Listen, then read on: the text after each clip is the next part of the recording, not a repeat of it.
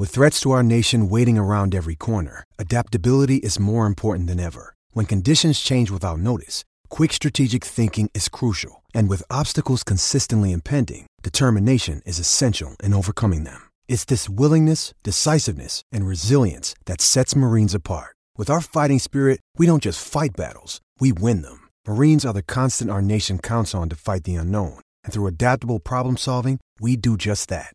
Learn more at marines.com. Coming to you from Classic City, the capital of the Bulldog Nation. It's time for another edition of the podcast designed for the most die-hard Georgia fans in the country. Here are your hosts, Tyler and Curtis. What's up, guys? Welcome back to another edition of the Glory UGA podcast. I'm Tyler, and back with me today is my co-host Curtis, or I guess I should say Curtis will be calling in just a few minutes. He had a few technical issues on his end that he's cleaning up right now. It's no big deal. He'll get it straightened out here in just a second.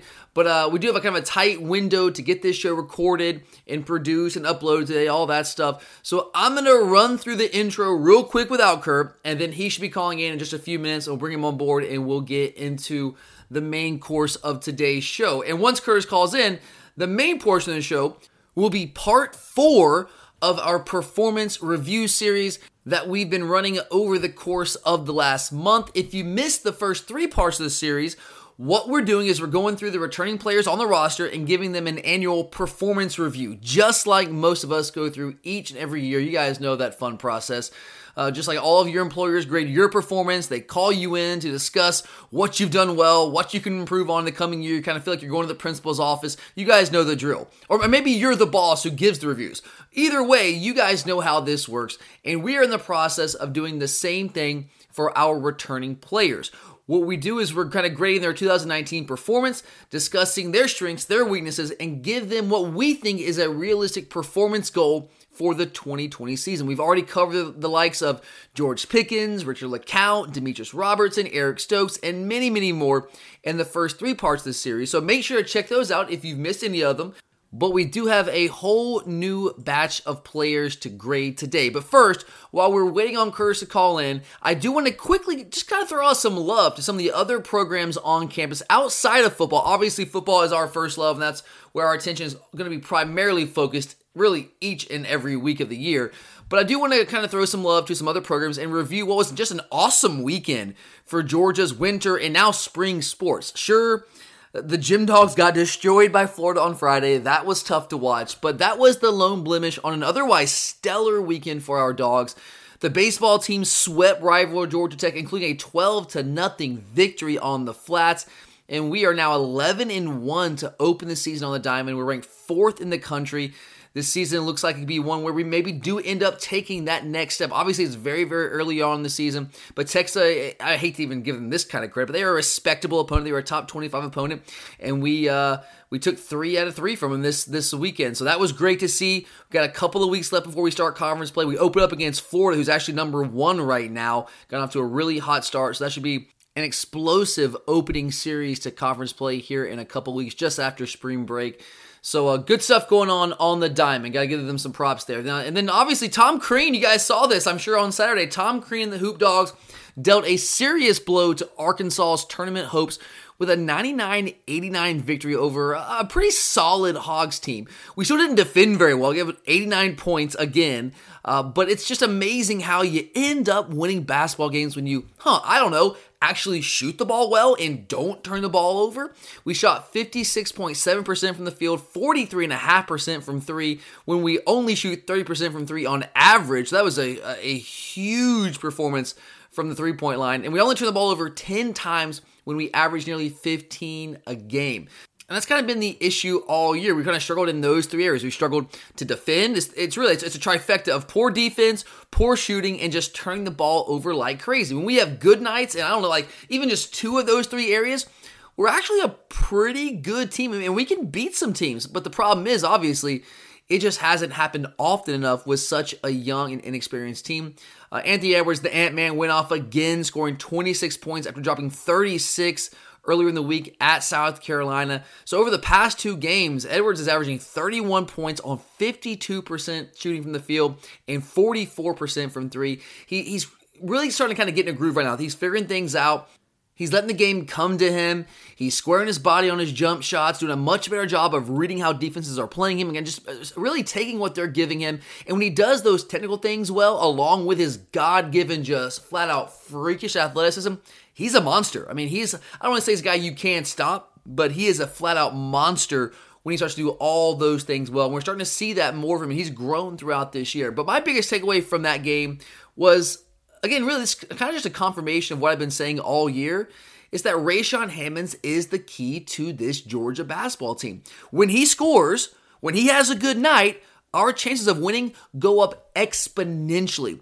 And the thing is, like, he's maddeningly inconsistent in his scoring. It's so inconsistent. He's so up and down. But regardless, I think he's clearly, when he's on, he's our second best scoring option when he feels like being assertive. And that's hit or miss. But when he feels like it, and he comes out and he gets off to a hot start, and he doesn't get in foul trouble, which is huge for him because he just commits some of these most ridiculous, just asinine fouls. But when he's assertive and he's scoring early, he is the key to our team. Like right now in the season, he's averaging 12.7 points a game.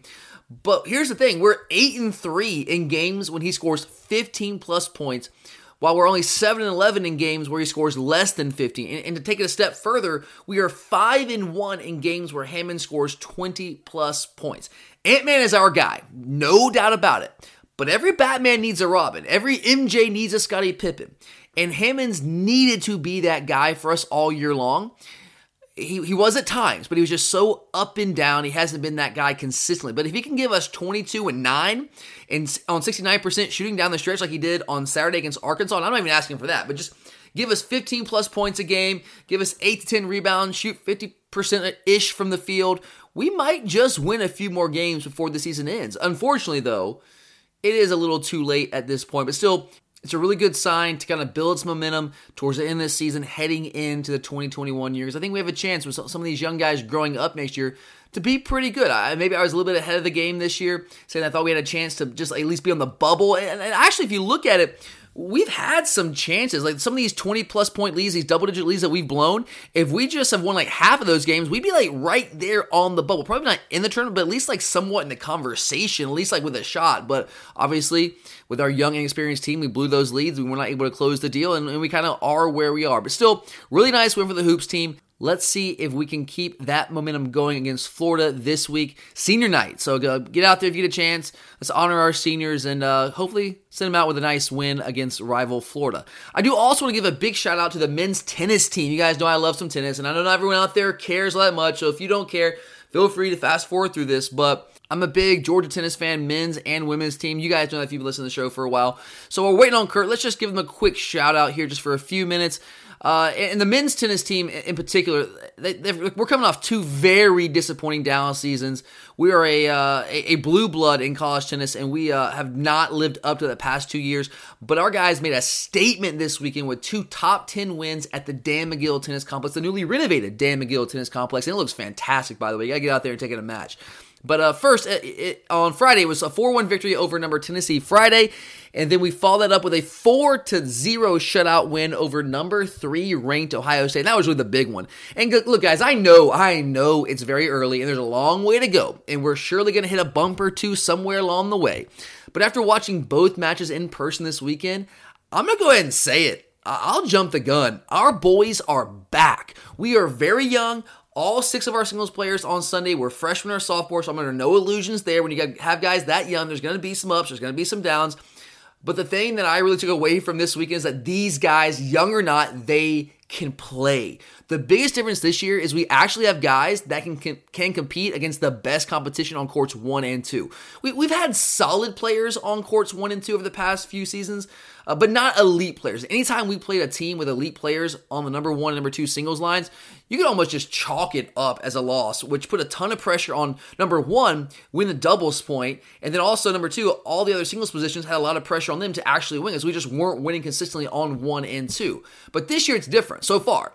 This year, sophomore Trent Bride is playing number 1 singles after playing court 3 as a freshman last year. Philip Henning from South Africa is playing court 2 after playing court 4 most of last year before hurting his ankle about midway through the conference slate. But it was a heck of a comeback for Philip Henning on Sunday against Ohio State. He went down 0-5 in the first set against the number 7 ranked player in the country. But he battled back and he reeled off 7 straight games in that first set after going down 0-5 to take the first set and eventually win the match in straight sets. Then on court 1, Trent Bryde defeated the number 13 player, and he already has a win over the number 2 ranked player nationally earlier in the year when he defeated Yuya Ito from Texas. I'm telling you guys, both these guys, Bryde and Henning, they can play, and they have both improved so much from where they were a year ago. They have clearly put in the time. They've bought in, but also give a shout out to Manny Diaz, who, by the way, just became the winningest coach in SEC men's tennis history over the weekend. So big shout out to Manny. And really, think about this, guys. We've had 2 coaches in the last 50 years within our history of Georgia tennis, Manny Diaz and Dan McGill. Both guys have over 700 wins now on their resume, and Manny's still going. And think about that, guys. The top 2 coaches in SEC men's tennis history both come from the University of Georgia. That's right. That's why I said we are a blue blood college tennis program. But anyway, Manny, great accomplishment. Shout out to you there. But he and assistant Jamie Hunt have done an incredible job of building this team back after a few down years. I mean, let's be real. It was tough sledding the past couple years. But we're also so young. We're just so young, and that's probably the most exciting thing about this. We are good this year. I'm excited to see where we go this year. But we're going to be even better in the years to come. And on the women's side, the women's tennis team has also started off conference play on the right foot with a dominant 4-0 victory over number 23 Tennessee. The ladies, if you remember last year, won the national indoor title, but there were 2 key pieces off of that team that decided to leave the program early to pursue professional opportunities. We had a rising sophomore and a rising junior decide to leave. So we've kind of been working in 2 freshmen into the lineup. Leah Ma was one of those freshmen playing number 2 singles for us, and she's a flat-out beast. She's going to be a fantastic player for us. She already is. She has a very unique style that's really fun to watch. It's hard to describe. You kind of just have to come out and watch it, but it's really fun to watch. She was all the way up to number 19 in the country at one point. So she's definitely going to be a big part of this team. And then the other freshman is Anya Hurdle, who is from Poland, and she just joined the team in January, so she's still kind of trying to get her feet under her. The one thing about her that really stands out, she has a powerful serve, and she's really, really good in doubles. And the rest of the team, we really still, even without the 2 players that we lost, even without Lourdes Carlet and Vivian Wolf, we still have the core of the team that won the national indoor title and was the NCAA runner-up in the outdoor season. That core is still very much intact. We've got Katarina Jokic, who was the most important player on the team. I still say she's the best singles player in the country. She's back, along with seniors Marta Gonzalez and Elena Kristofi, who have been mainstays for us for years now. And I personally love Meg Kowalski down on court 6. All that girl does down there in the pit on court 6 in singles, all she does is dominate. She just flat out dominates match in and match out. She's a force, and she's an anchor for us at that number 6 singles position. And so this team, I still think, has everything it needs to take care of some unfinished business and win that national title that just barely escaped our grasp last season. So a great weekend for all of us dogs, but Curtis is calling in here, so let me bring him in, and let's turn the page to football and our latest performance reviews. With spring practice approaching, I don't know if you guys realize this. I think it's the 17th that spring practice officially opens. So that's almost exactly 2 weeks away, depending on when you're listening to this show. But as we're recording, it's the 2nd right now. So just about 2 weeks away. So that's coming up really quickly here. So this is probably going to be the last edition of this series because we have a couple of spring practice previews that we're going to be running next week that we definitely want to get to. We'd love to do a few more of these. We've had a really good response from you guys out there, and we'd love to give you more. Maybe we can after spring practice, but we only have 2 weeks before practice starts. So I'm not sure we're going to be able to do those spring practice preview episodes and get any more of these in before spring practice opens in just a few short weeks. So today, we're going to try to run through as many guys as we possibly can. So let's get to it.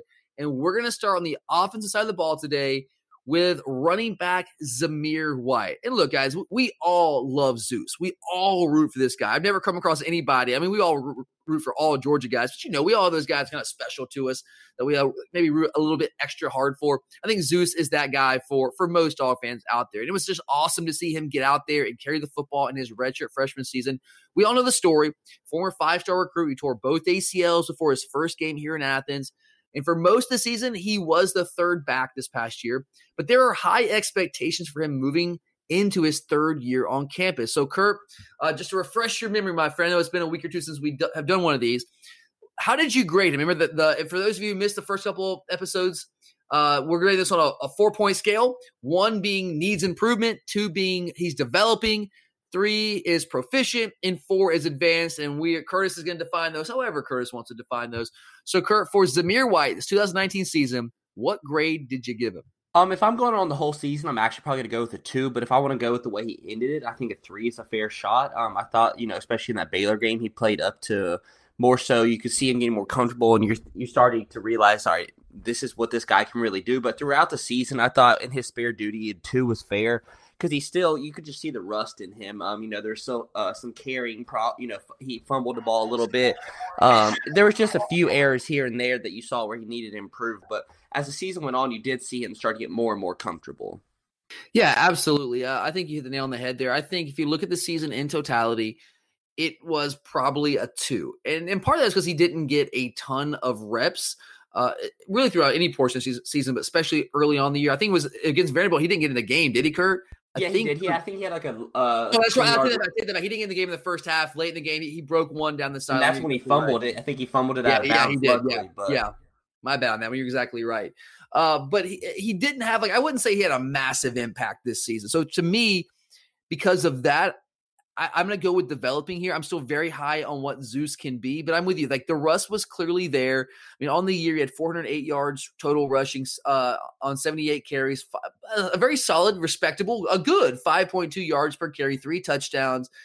And you mentioned the game against Baylor, which is really he got the start, right? Because with Swift decided to sit out that game, and he tried to play. I'll give him the guy credit. He was kind of injured in that game as well. Played a couple snaps for us. But Zeus gets the start. He got the bulk of the carries in that game. Carried the ball 18 times for 92 yards against a good Baylor defense. So you start to see him get more and more carries as the season went on. And I think you're right. He got more and more comfortable as he got more and more carries. And also got further away from the injuries. I think that has something to do with it as well. Because to me, what I saw from Zeus in the 2019 season, I really equate. I'm obviously not the first person to say this, but I buy this. I think I equate it very much like the 2016 Nick Chubb situation, right, Kurt? I mean, is that kind of how I think the difference was we had to rely on Nick Chubb a lot more that year than we did more so Zeus this year. Yeah, absolutely. And look, guys, Nick was good in 2016. He was good. I'm not saying he wasn't good. Nick Chubb was always good for us, but the version that we saw from Nick Chubb in 2016, that version of Nick Chubb was not the Nick Chubb we saw in 2014 or 15, and it certainly wasn't the Nick Chubb we saw in 2017 or the Nick Chubb we see now in the NFL. It just wasn't. He wasn't back to himself. He was good enough to play, but he wasn't the dynamic player at that position that he had been before or after the injury. So I think you can say the same thing about Zamir White in 2019. I don't think the version we saw of Zeus last year is the version we saw before he came here to Georgia when he was in high school, or the version that we're going to see moving forward, which is exciting for me because I think he was still good while certainly rusty. But we saw some positive signs. We saw really first and foremost that what stood out to me with Zeus, when you're talking about his 2019 season, was the power, right, Kurt? Yeah, I mean, even early on when he played, it still was very difficult to bring him down.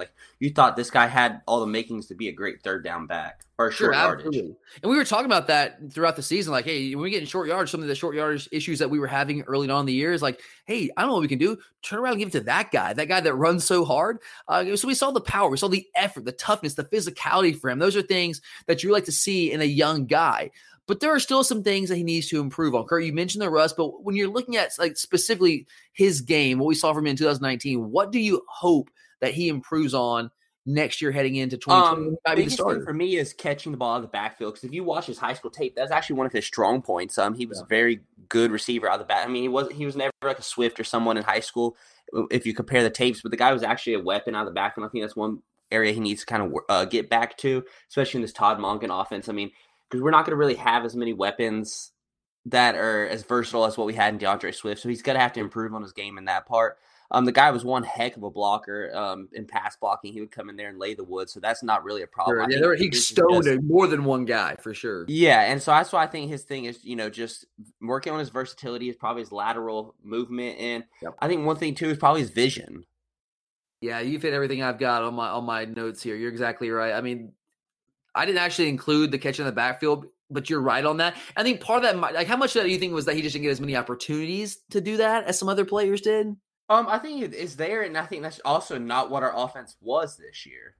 Yeah, I think that's, very clearly. I thought we should have got, we got the ball to Swift, occasionally out of the backfield. I don't think But a nearly lot of that, enough. in my opinion, was just checkdowns because we were running such bad routing trees. And We weren't things like designing that. things There's a lot of it was just really checking for down. anyone other than James Cook out of that position, right? Yeah.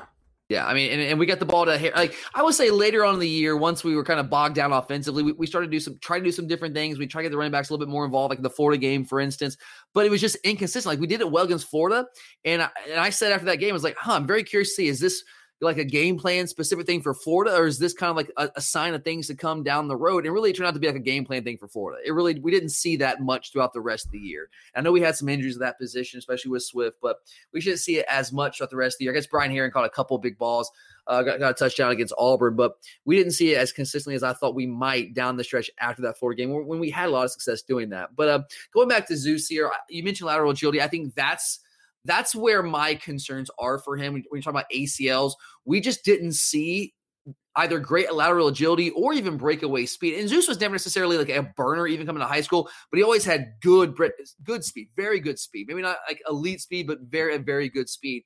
And I don't think we quite saw that from him this year. The lateral agility wasn't there like it needs to be, but that's not unusual, guys. You're talking about anyone coming off just one ACL surgery, let alone two of them, one on each knee. So I think that's something that I'm hopeful will improve this year, just with the natural progression getting back from the injury. I don't think that's necessarily, because we saw that with Chubb. Like in 2016, again, like he didn't flash the explosion, the acceleration, the lateral agility that he did before and after. So I'm hopeful that we'll see more of that. Zeus kind of returning to form in that regard. But I also have questions about his vision. And Kurt, that's the thing you mentioned there. And that's like my biggest question mark with Zamir White right now is he seeing things clearly? Because there were times, and I love the guy. I love it. I'm really not trying to be critical of him because I love this kid. But there were times, I got to be honest, where holes would develop, but he had just made up his mind. He was going to put his head down and just try to plow ahead for whatever tough yards. It's like what Brian Herring was his first couple years. That's a great analogy. I think there's a lot of similarities there. Absolutely. And there's something to be said for that, getting the tough yards. Sure, maybe that was his role and he felt like that's what he was in there to do. I don't know. But there were multiple times in many different games where he would do that and bigger plays were out there to be made if he just puts his head up and has his eyes looking around and sees the hole develop. And part of that is like you see the hole develop, then you have to have the lateral agility to get into that hole. And maybe he wasn't confident in the lateral ability right now, coming back off that injury, so he didn't think he could get into those holes. So you just put your head down and go forward. But like my thing was just like he showcased that in high school. He showed me that he could play with good vision from the running back position. So I've seen it from him, and just not at this level. And I'm hopeful that maybe it was just like a full year away from contact. Like how much of that is rust, or like him like maybe not showcasing great vision in this first year? We really got some carries. Is that just rust, or is that something is that a bigger issue that we need to be concerned about? I think it's rust, and I think at the same time a little bit of desperation. Like, hey, I don't get that many carries. I can't sit here and be patient. Like I need to go and get what I can get. Right, that's there. Yeah, and I think that there's something to that for sure. And again, like I said, I've seen him do it at the high school level. Granted, that's the thing in high school, he had great vision, and so that's why like you don't just lose it. Yeah, well, I think you can I think it can become rusty. Maybe not lose it entirely, but like I think it becomes rusty when I think about it. When you've gone basically more than a full year from taking any sort of contact. You're not out there, running inside drill or anything like that. Like you're not actually out there taking carries, even really at practice for so long. Is that something that can kind of just, you lose a little bit of it and then you can get it back once you kind of get back in the rhythm of things? I mean, I would think so. I mean, I don't think that he's going to completely lose it. I don't think he's going to become DeAndre Swift vision right away, but I do think we'll see a different runner next year. I think we will too. I think we're going to see guys more confident, not just in his knees, but in what he's doing and just being confident in our system, all those things. I've seen it from him. So I believe the guy can do it. I just need to see it at this level. That's my one big question. If there's anything, I mean, I love what I saw from him in year one, but that vision was the only kind of question mark I have. Hopefully that's something that he takes care of and kind of shuts me up here very quickly as we head into the 2020 season. All right, Kurt, realistic goal. What's a realistic performance goal for us to set for Zamir White next season? I think he should shoot for 1,000 yards. There's no question. If you're going to be our number one guy, we need at least 1,000 out of you. Do you see him as the number one guy? I do. I think that right now of what we have back there, I think he's the one that you could see like a workhorse of the guys. I think he's the odds-on favorite coming into the year. I think he's a guy that's more if he's healthy, if he's back to 100% health, and hopefully he is. We'll see. Sometimes these injuries, guys respond to him differently. We'll see. I think one thing that's encouraging to me is that I think he got closer to 100% health as the year went on. Obviously, as you get further away from the injury, you're going to get better. But like some guys, you don't see the growth throughout the year. But I think we saw that from Zamir White. But yeah, I think if he's healthy, like he should be the odds-on favorite. I think James Cook's going to get some carries. He'll have a role. I'm pretty high on Kenny McIntosh, but I still think Zeus is the odds-on favorite even over McIntosh. We'll see what Kendall Milton can bring to the table coming in from California this year as a true freshman. I think he's certainly going to be in the thick of things. He's here on campus right now, so he'll be here for spring. But I think Zeus is the odds-on favorite, and it'll be a battle for sure. But I think if he's the guy, 1,000 yards needs to happen. I think it will happen if he is the starter throughout the entire season, which I think that should be his goal, be the starter and have 1,000+ yards on the year. To me, I think that's a very realistic goal for Zeus heading into 2020. But all right, let's flip things over to the defensive side of the ball here for our next player, and that is linebacker Monty Rice. Now, after a couple years of being in the rotation and only starting 6 games over his first 2 seasons in Athens, Monty Rice took a huge step forward, and he really became the guy at inside linebacker for us this year, starting all 14 games. Now, Kurt, you and I, we weren't necessarily critical of him his first couple of seasons, but I think it's fair to say if we would have done this exercise after the 2017 or even the 2018 seasons, the grade wouldn't exactly been glowing. Is that fair, Kurt? Yeah, I think it is. But he's definitely set himself apart this past year. Yeah, so let's move into 2019. So what grade are you going to give him after what I think was a much improved 2019 season for Monty Rice? I'm definitely going to go with a 3. You would want to put 4, but I still think there's always room for improvement. But the one place I was definitely impressed on is I thought he was just quicker getting to the ball. Sideline to sideline, forever we weren't so sure about his speed. I think that's one of the things that kind of kept him off the field at times, but he's definitely no matter where the ball was, he was there to make a play or to be in the middle of things. He definitely became our leader, our alpha, especially in that linebacker core. As good as Tay Crowder went in there and did things for us, he definitely just set himself apart, and it was hard for us to get him off the field because he was just so important. And towards the end of the year, we just almost didn't take him off the field unless it was third down situation, like an obvious passing down. That's when he would come off when we brought our dime package in. But in standard downs, we stopped. We would rotate, but he wasn't really coming off the field very much. Yeah, if anyone was getting rotated, it was Tay coming out. Yeah, exactly. And I'm totally with you here. Monty Rice, to me, was a 3, a very proficient player. And board, I thought as the year progressed, as we got towards the end of the year, I just became more and more impressed with him with each and every game. He got close to a 4 for me. But I'm a tough grader when it comes to that. I only give 4s out to when I say advanced, the truly elite players. And I think Monty is close to that. I think he's pushing towards that status, but I just don't know if I'm ready to say he's an elite. He was an elite linebacker in 2019. Is that am I being too hard on him? No, I that's kind of where I was. Yeah, he's just not quite. He wasn't quite elite, like a top 10 draft level type guy or our first round type guy last year. And for me, you got to be in that category if you're going to be a 4. I think he's getting close. I think he could be that guy this year, but based on what he did last year, I would say a 3, but he was drastically improved in my opinion.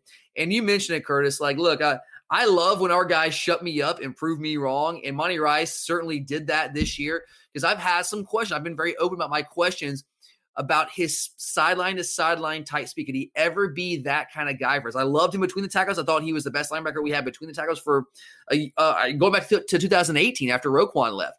But I just didn't know if he could be that sideline to sideline type athlete. And I saw that from him this year. He surprised me. I don't. Maybe I was just flat out wrong altogether, or maybe he got a little quicker. One of the two, but he was that guy for us this year. And I look what I did throughout the year, guys. I went back and pulled up tape from 2018 and compared Monty Rice in 18 to 19. And he's just a different player. I think the questions about his general speed were fair in 2018 and 17, but last year, I don't know what exactly happened. He took it to another level, really improved that speed, became our most consistent tackler, just played all around faster. I think part of it maybe was just him understanding the system, getting more reps, feeling more confident in what we were doing, and just being able to go out there and play fast. When you can play fast like that, that makes a major difference when you're not questioning things. There's no hesitation at all. That can make a difference in what you do on the field, obviously. And I think we saw that from Monty Rice this year. But Kurt, in 2020, as good as he was in 2019, I think he was clearly our best inside linebacker.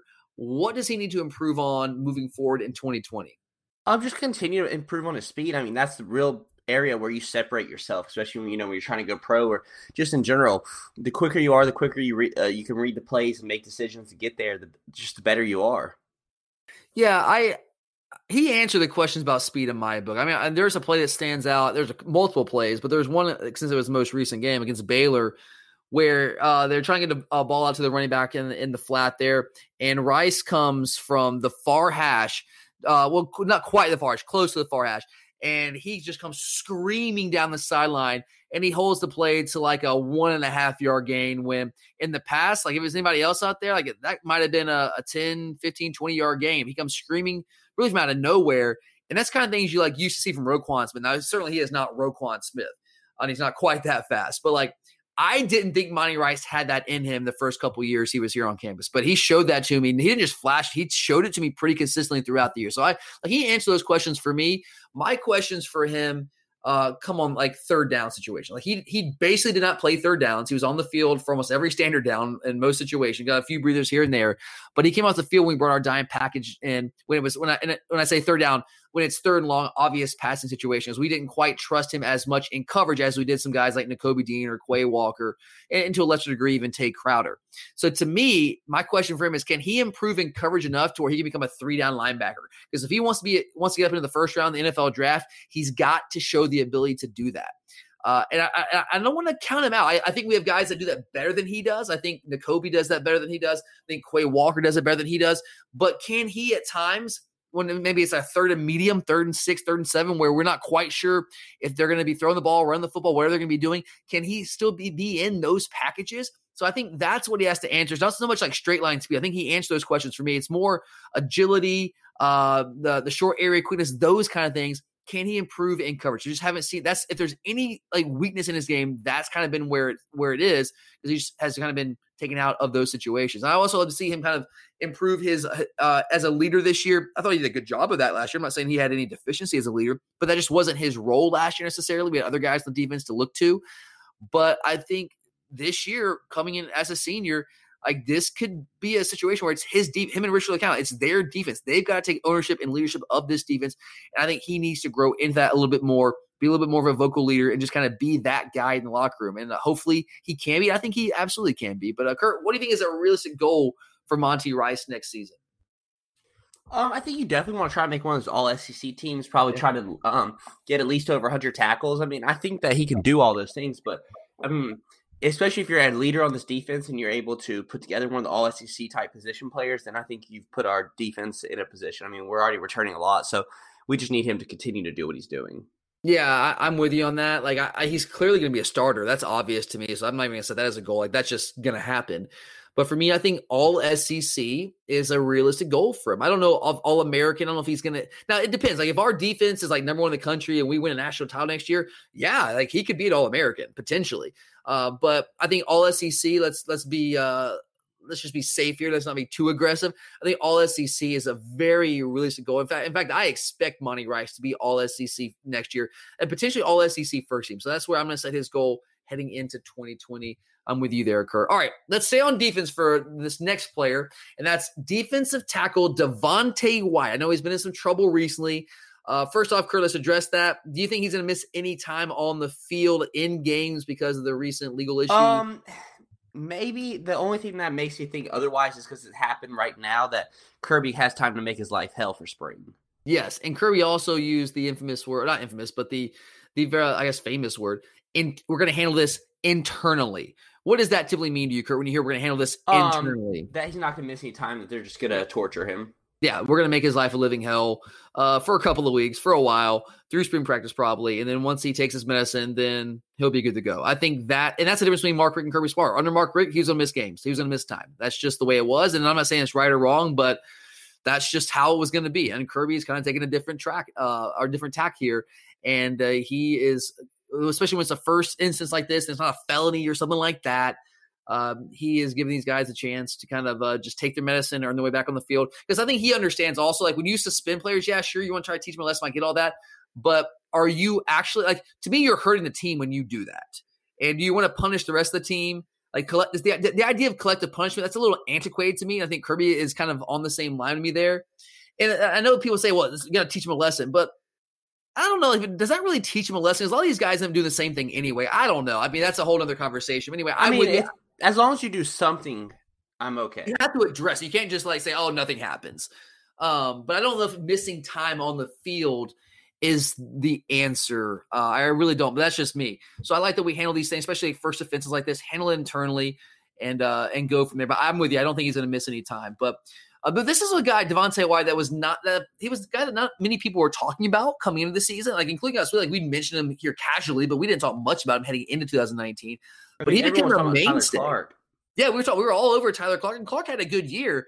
But Devonte Wyatt became a mainstay on our defensive line, and he ended the season with more tackles than any other defensive lineman on the team. So, Kurt, how did you grade Wyatt's performance in 2019? Definitely a 3. I thought he was just he did a lot for us. I thought he could really control the line of scrimmage, and the thing was, it wasn't just in one aspect of the game. He was actually really good in pass rush, getting after the quarterback, creating pressure, and he also did a good job in stuffing the run. So, I mean, I thought he, went out there and did exactly what we asked him to do in this Kirby Smart's offense.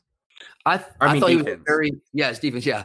I thought he was a very well-rounded defensive lineman for us. I honestly, and I love Tyler Clark, and Clark had some big moments for us. I thought that Wyatt was our most consistently disruptive interior defensive lineman this past year. Is that fair? Yeah, I think that is very fair. Yeah, and Clark had good moments, and I love Tyler Clark, but I thought Wyatt from game one, like he was the guy. Like if any, like I even said it after the game against Vanderbilt week 1, they're in Nashville, they're watching the game, and like my takeaway was Devonte Wyatt. Like Devonte Wyatt was the first guy that I thought of when I was kind of going through my notes for the recap show for that first game against Vanderbilt. I thought he was a rock star in that game. Now he wasn't consistently that guy every single game, but he was consistently at least very good for us. And he had multiple games where he was a monster. And I think that this is something that he can build on heading into 2020. I don't think he was even close to being as good as he can be. But he had 1.5 sacks last year, 27 quarterback pressures, which was second most on the entire team from the interior defensive line position, which is something that I've been talking about for a long time. Like we've had solid pass rushers off the edge. We just haven't had those disruptive pass rushers from the interior. And I thought he gave us more of that than anybody on the team in a couple of years from that interior defensive line position, including Tyler Clark. So that was very encouraging for me to see him be able to do that and also be stout against the run as well, be a well-rounded interior defensive lineman. So I thought it was a very good year for him. I'm with you. I'll give him a 3. I thought he was obviously not an advanced level defensive lineman. He wasn't Derek Brown. But in terms of what we need from our defensive linemen and what we've seen the past couple of years from guys that were good but not great, I think he's been as good as anybody that we've had on the interior of the defensive line in the past couple of years, at least from that 3 technique defensive tackle position. But what do you think he needs to improve on a little bit more in 2020, Kurt?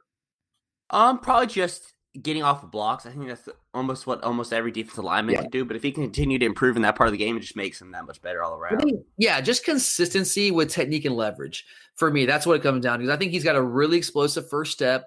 I think he's got some. I think he's got some some wiggle to his game, which I know you don't really hear people talk about with defensive linemen. But I think that's important to have hips to be able to kind of fit yourself through those gaps. Might show up in the line on the line of scrimmage and be able to kind of get offensive linemen off balance as a pass rusher. I think that's important. I think it's talked about enough. So I think he has that, but just becoming more consistent with technique and leverage, just a little bit more polished to that position. And it wouldn't hurt him to become a little bit stronger. I'm not saying he was weak by any stretch of imagination, but another year in the weight strength and conditioning program, hit the weights a little bit harder, and you get a year stronger, you become even more dominant along that defensive front. So I think just those small things, kind of just cleaning up his game. But I thought he had a really strong year this year. But Kurt, what do you think heading to 2020? What is a realistic goal for Devonte Wyatt?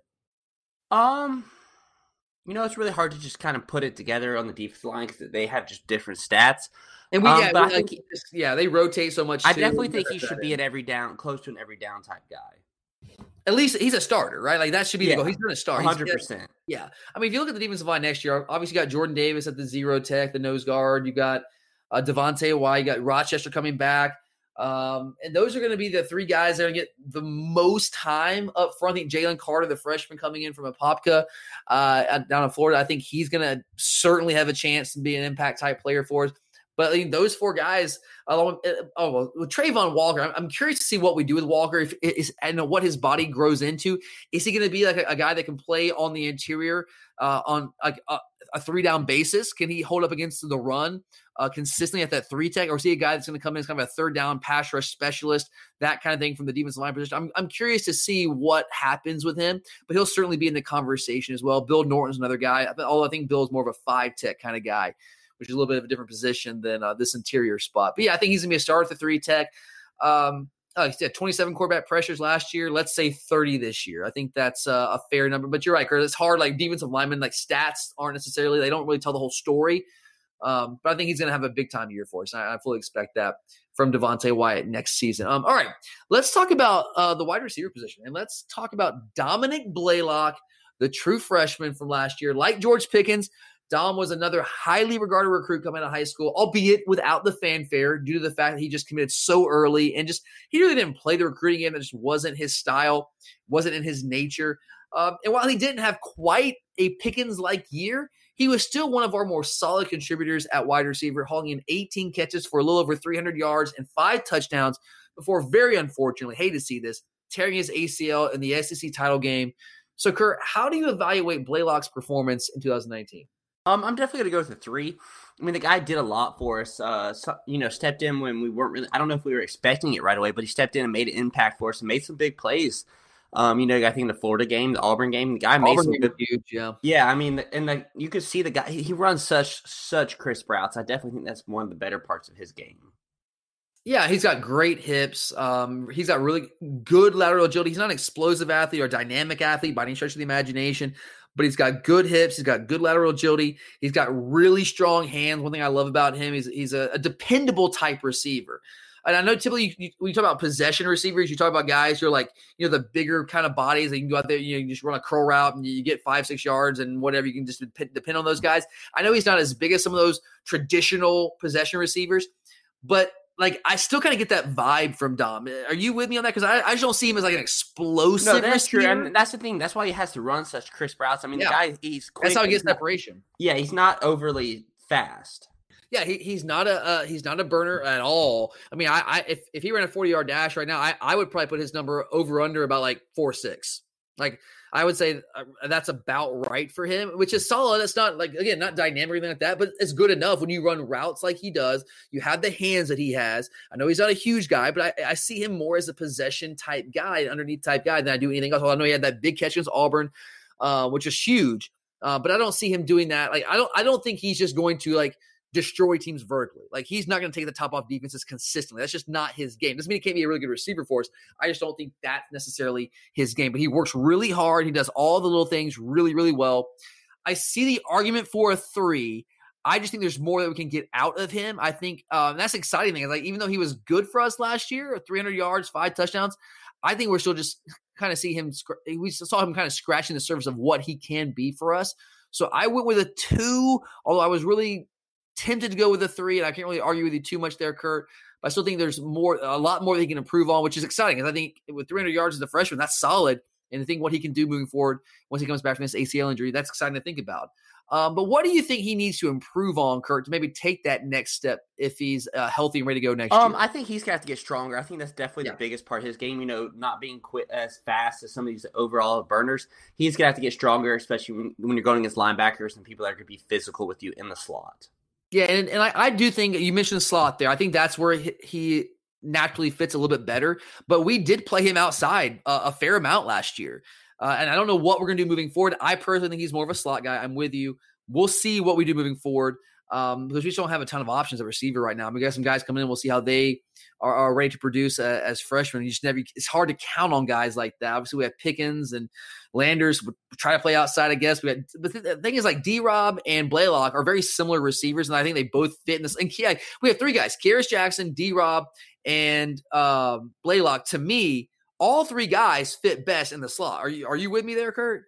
Yeah, I do. Especially the guys that we have there now. I mean, you got to think you got people like Arian Smith coming in, who is 100% a slot receiver. Oh, sure, absolutely. And McConkey, 100% a slot receiver. So we've got a lot of, I think we're going to have kind of a load of players at that position. And we did last year at times too. So like guys like Karis Jackson were having to play outside when he's really a slot receiver. D-Rob had to play outside at times when he's really a slot receiver. And Blaylock had to play outside at times when he's really a slot receiver. So when he was playing outside, one of the things that he struggled with was getting off press man coverage because he's not a big dude. He's not experienced at this level. So he struggled with that. Like a lot of the players at the wide receiver position struggled for us against those looks this past year. I mean, I mentioned it last week. I mean, South Carolina, they just went man free basically with a single high safety and just manned up in our faces. And our receivers could not get open once Lawrence Cager went down, and Blaylock was part of that. So that's one thing I think he needs to continue to improve on, but he's certainly not alone there. I thought he did a good job as the season went on, a better job kind of understanding coverage and kind of how to sit down in different zone looks that we were getting, kind of making those side adjustments. But that's something that you can continue to improve on as you enter your sophomore year. But Kerr, looking forward, and I know that the injury thing, it complicates things, but what do you think is a realistic goal for Blaylock next season? It's hard to say, but I want to say at least probably 300 to 400 yards. Maybe 3 to 4 touchdowns. I mean, the thing is, I just don't know how we're going to use him. It's hard to say with Monken. Like, I know. Yeah, well, and even in general, I mean, coming back from injury, don't know how he's going to be.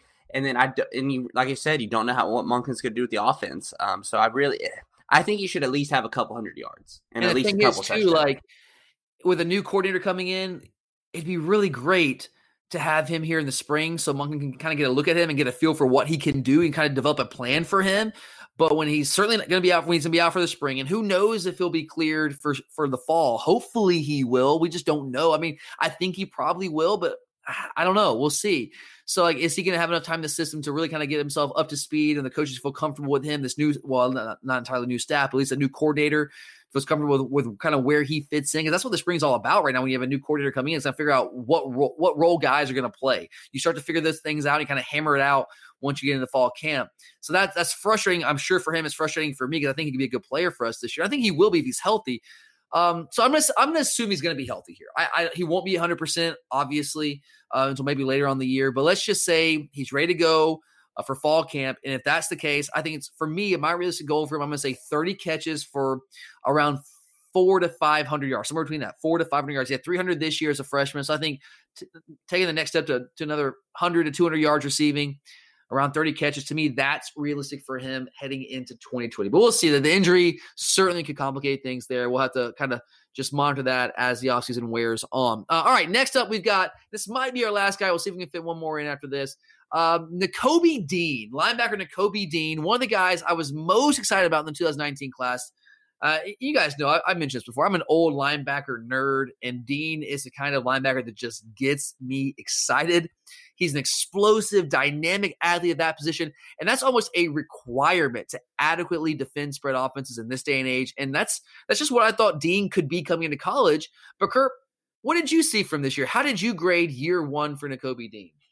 I mean, I went with a 2 because I think that's really fair for him, but you could definitely see everything there. You saw the speed. I mean, there's a reason they brought him down in a lot of passing down situations because they trusted him out there. Sure. But I still think he has room to improve. But you could definitely see where this guy could have actually come in and played. I think Tay stepping up this year kind of hurt Nakobe's chances of not starting, but playing as much as he did. I mean, he still got a lot of PT, but Tay made himself invaluable.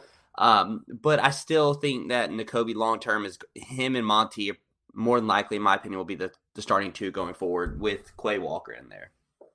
Interesting. Yeah, I'm still very high on Nakobe Dean. I'm with you. I gave him a 2 as well, developing. And that's, and guys, that's kind of where a freshman should be. Unless you just come out and you're like a day one starter and you're on the all SEC freshman list, all that kind of thing. To me, like you're developing, you're improving, you're getting better. I think that's where Nakobe Dean was this year. He was in the rotation. He worked. Now, I think one thing that did set him back is he got a little ankle injury in fall camp because he was making waves prior to the ankle injury, and that kind of set him back early in the year. Didn't get as much playing time early on as he was kind of working his way back from that. And when it's a guy whose game is speed at that position, that's tough. That hurts you. But once he got healthy, you started to see what this guy can do. And the coaches got more and more comfortable with him. And you started seeing more and more playing time as the year progressed. And I think that's why you saw him be a fixture at linebacker in the dime package. I mean, he was our third down dime linebacker for most of the season once he got healthy, because he has athleticism. He has that insane closing speed. He's got really good coverage skills. He's not the biggest guy. He's kind of short, which he's not the longest linebacker in terms of his like arm length, but he's still got good coverage skills. He's a very solid blitzer, so he's kind of a natural fit as the inside linebacker in that dime package.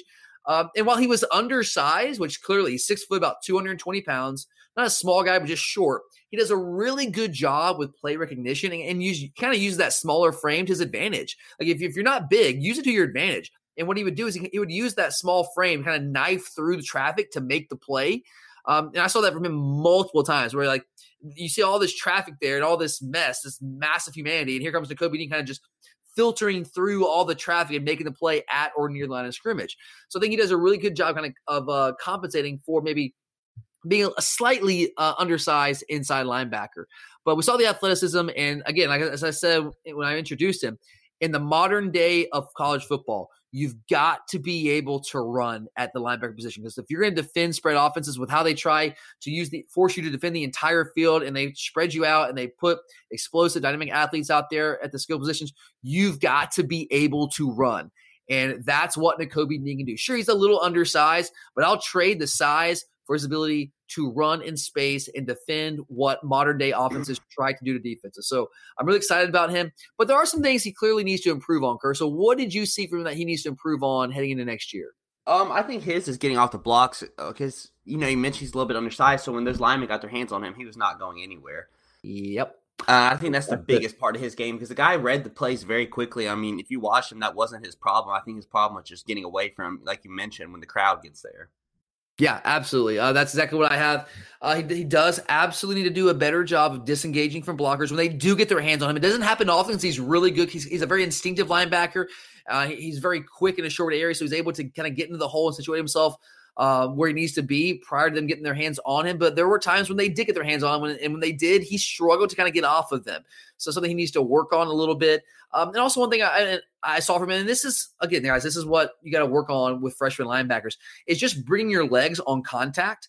When you're in high school and you're just bigger and faster and stronger than everybody, you don't necessarily have to be a great technician at linebacker. You got to just plow over people, but you've got to be better than that when you get to the college game. And one of the things I see, I mean, on a weekly basis during the college football season is and it drives me nuts as an old linebacker and an old linebacker coach myself. When I see guys from the linebacker position, they come up, they strike you, but then they leave their feet. It's like they could come up and run their feet through you, but they like dive at you. They leap at you. They leave your feet. And as a linebacker, when you leave your feet, you lose all your power. You lose all your leverage. You are beaten. That's how running backs break tackles, is when linebackers or really anyone else leaves their feet to tackle somebody. That's not what you do. You get up under them and you run your legs. You drive on contact. So he's got to bring his legs better on contact, and at least do a more consistent job of that, especially when you're not the biggest dude out there at the linebacker position. And also maybe just playing a little bit more under control. We talked about Tyreek Stevenson a couple weeks ago, how he was really adept at blitzing and getting into the backfield, but he came in there just kind of wild and out of control and missed on a couple of potential game-changing type sacks. We saw that from Nakobe Dean a couple of times as well. And that just comes with time, comes with experience, just being a little bit more under control, understanding how to get after guys, play with like controlled aggression, I guess, is what Kirby Smart would say. So really high on him, but there are clearly some things he can work on. But Kurt, I think you already mentioned this, but I'll let you go one more time. What do you think is a realistic goal for Nakobe next season? I think it is for him to compete for that second starting position with Quay Walker. I think his speed is going to be the one thing that probably separates him, hopefully. I mean, it's not really hopefully because I think either of them could do the job, but I think it's very reasonable to expect him to try to be that number 2 guy. Yeah, I think he's going to fight with Quay Walker for that second starting spot opposite Monty Rice. So I think I said the same thing when we talked about Quay Walker. I think for both those guys, Quay and Nakobe, it's a realistic goal to be the starter opposite Monty Rice next season. And we'll see who wins that job. We'll see. And it might not be played out until we get deep into fall camp. But I think both guys have a chance to be that guy next to Monty, and both should certainly shoot for that. All right, we only have a few minutes left here before Kurt's got to get out of here. But let's do rapid fire, run through one more. Adam Anderson, outside linebacker, was in out of the lineup. We saw a lot more of him. He started the season in our dime package. They kind of lost that role to Jermaine Johnson. And then as the season wore on towards the end of the season, he kind of gained that role back again. So, Kurt, what grade are you giving Adam Anderson in his true sophomore year? I'm still going to go with the 2 because the guy, I mean, it's kind of what you saw with DeAndre Walker, where he has it all, but he just needs to put it all together, get the weight up, make himself more valuable to where he is closer to an every down back. Because the guy can do it in the pass rushing. It's just, you've got to do everything else. Yeah, absolutely. He's got to consistently put on the weight. And I don't know if he'll ever, like, some guys just can't do it. They can't put the weight on. You mentioned DeAndre Walker's. We've mentioned that before. There's a lot of comparisons between Anderson and Walker in that regard, and that they both have really good frames. They're both highly athletic, explosive pass rushers, but just have had trouble early on in their careers keeping the weight on. It really took DeAndre Walker really into his third year on campus where he was able to actually kind of keep some weight on and get into the rotation consistently. Until Anderson does that, he's not going to ever do anything for us other than be a third down, like, pass rush specialist. And if that's all he ever does, are you okay with that? I mean, yeah, because we have the guys that can do it. So, I mean, it's not like we're desperate for him to step up. Sure, absolutely. Like, he has a role. And, like, you guys saw how much Kirby rotated, not just Kirby, but Dan Lanning, the entire defense, how much we rotated guys on defense this year. And he has a role. And if that's the only role he ever plays is a third down pass rush type guy, then I'm okay with that because I think he can be a dominant third down pass rush type guy. Now, if that's what he does, he'll never put up like 10 plus sacks because he won't be on the field enough, but he'll certainly be very, very good in that role for us. I'm okay with that, but I think he can be more than that. I think he can be more on the lines of what DeAndre Walker was his final year here in Athens if he can just get the weight. Right now, he's 6'5", 225 pounds, which is solid, but if he wants to be an every down linebacker, outside linebacker, like an Azeez Ojulari or Nolan Smith have the potential to be, he's got to get up in that 240 range. He's got to get there, and I think he can. It's just like some of these guys, believe it or not, they just have a tough time with their metabolism of keeping weight on. I know he's trying. I know he is.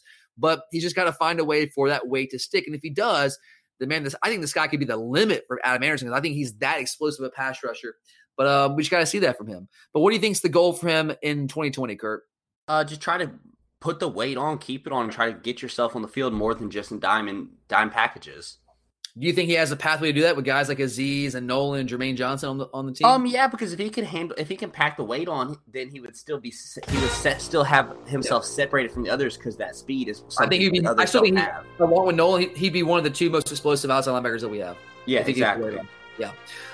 But all right, guys, that does it for us today here on the Glory UGA podcast. Make sure to check back with us later this week. We'll have more Georgia sports content for you guys. And then next week, we will start our spring practice preview episodes, getting you ready for all things spring practice. So make sure to check back with us later this week and into next week, and we'll have you guys covered. But for Curtis, I'm Tyler. Thanks for listening. And as always, go Dogs.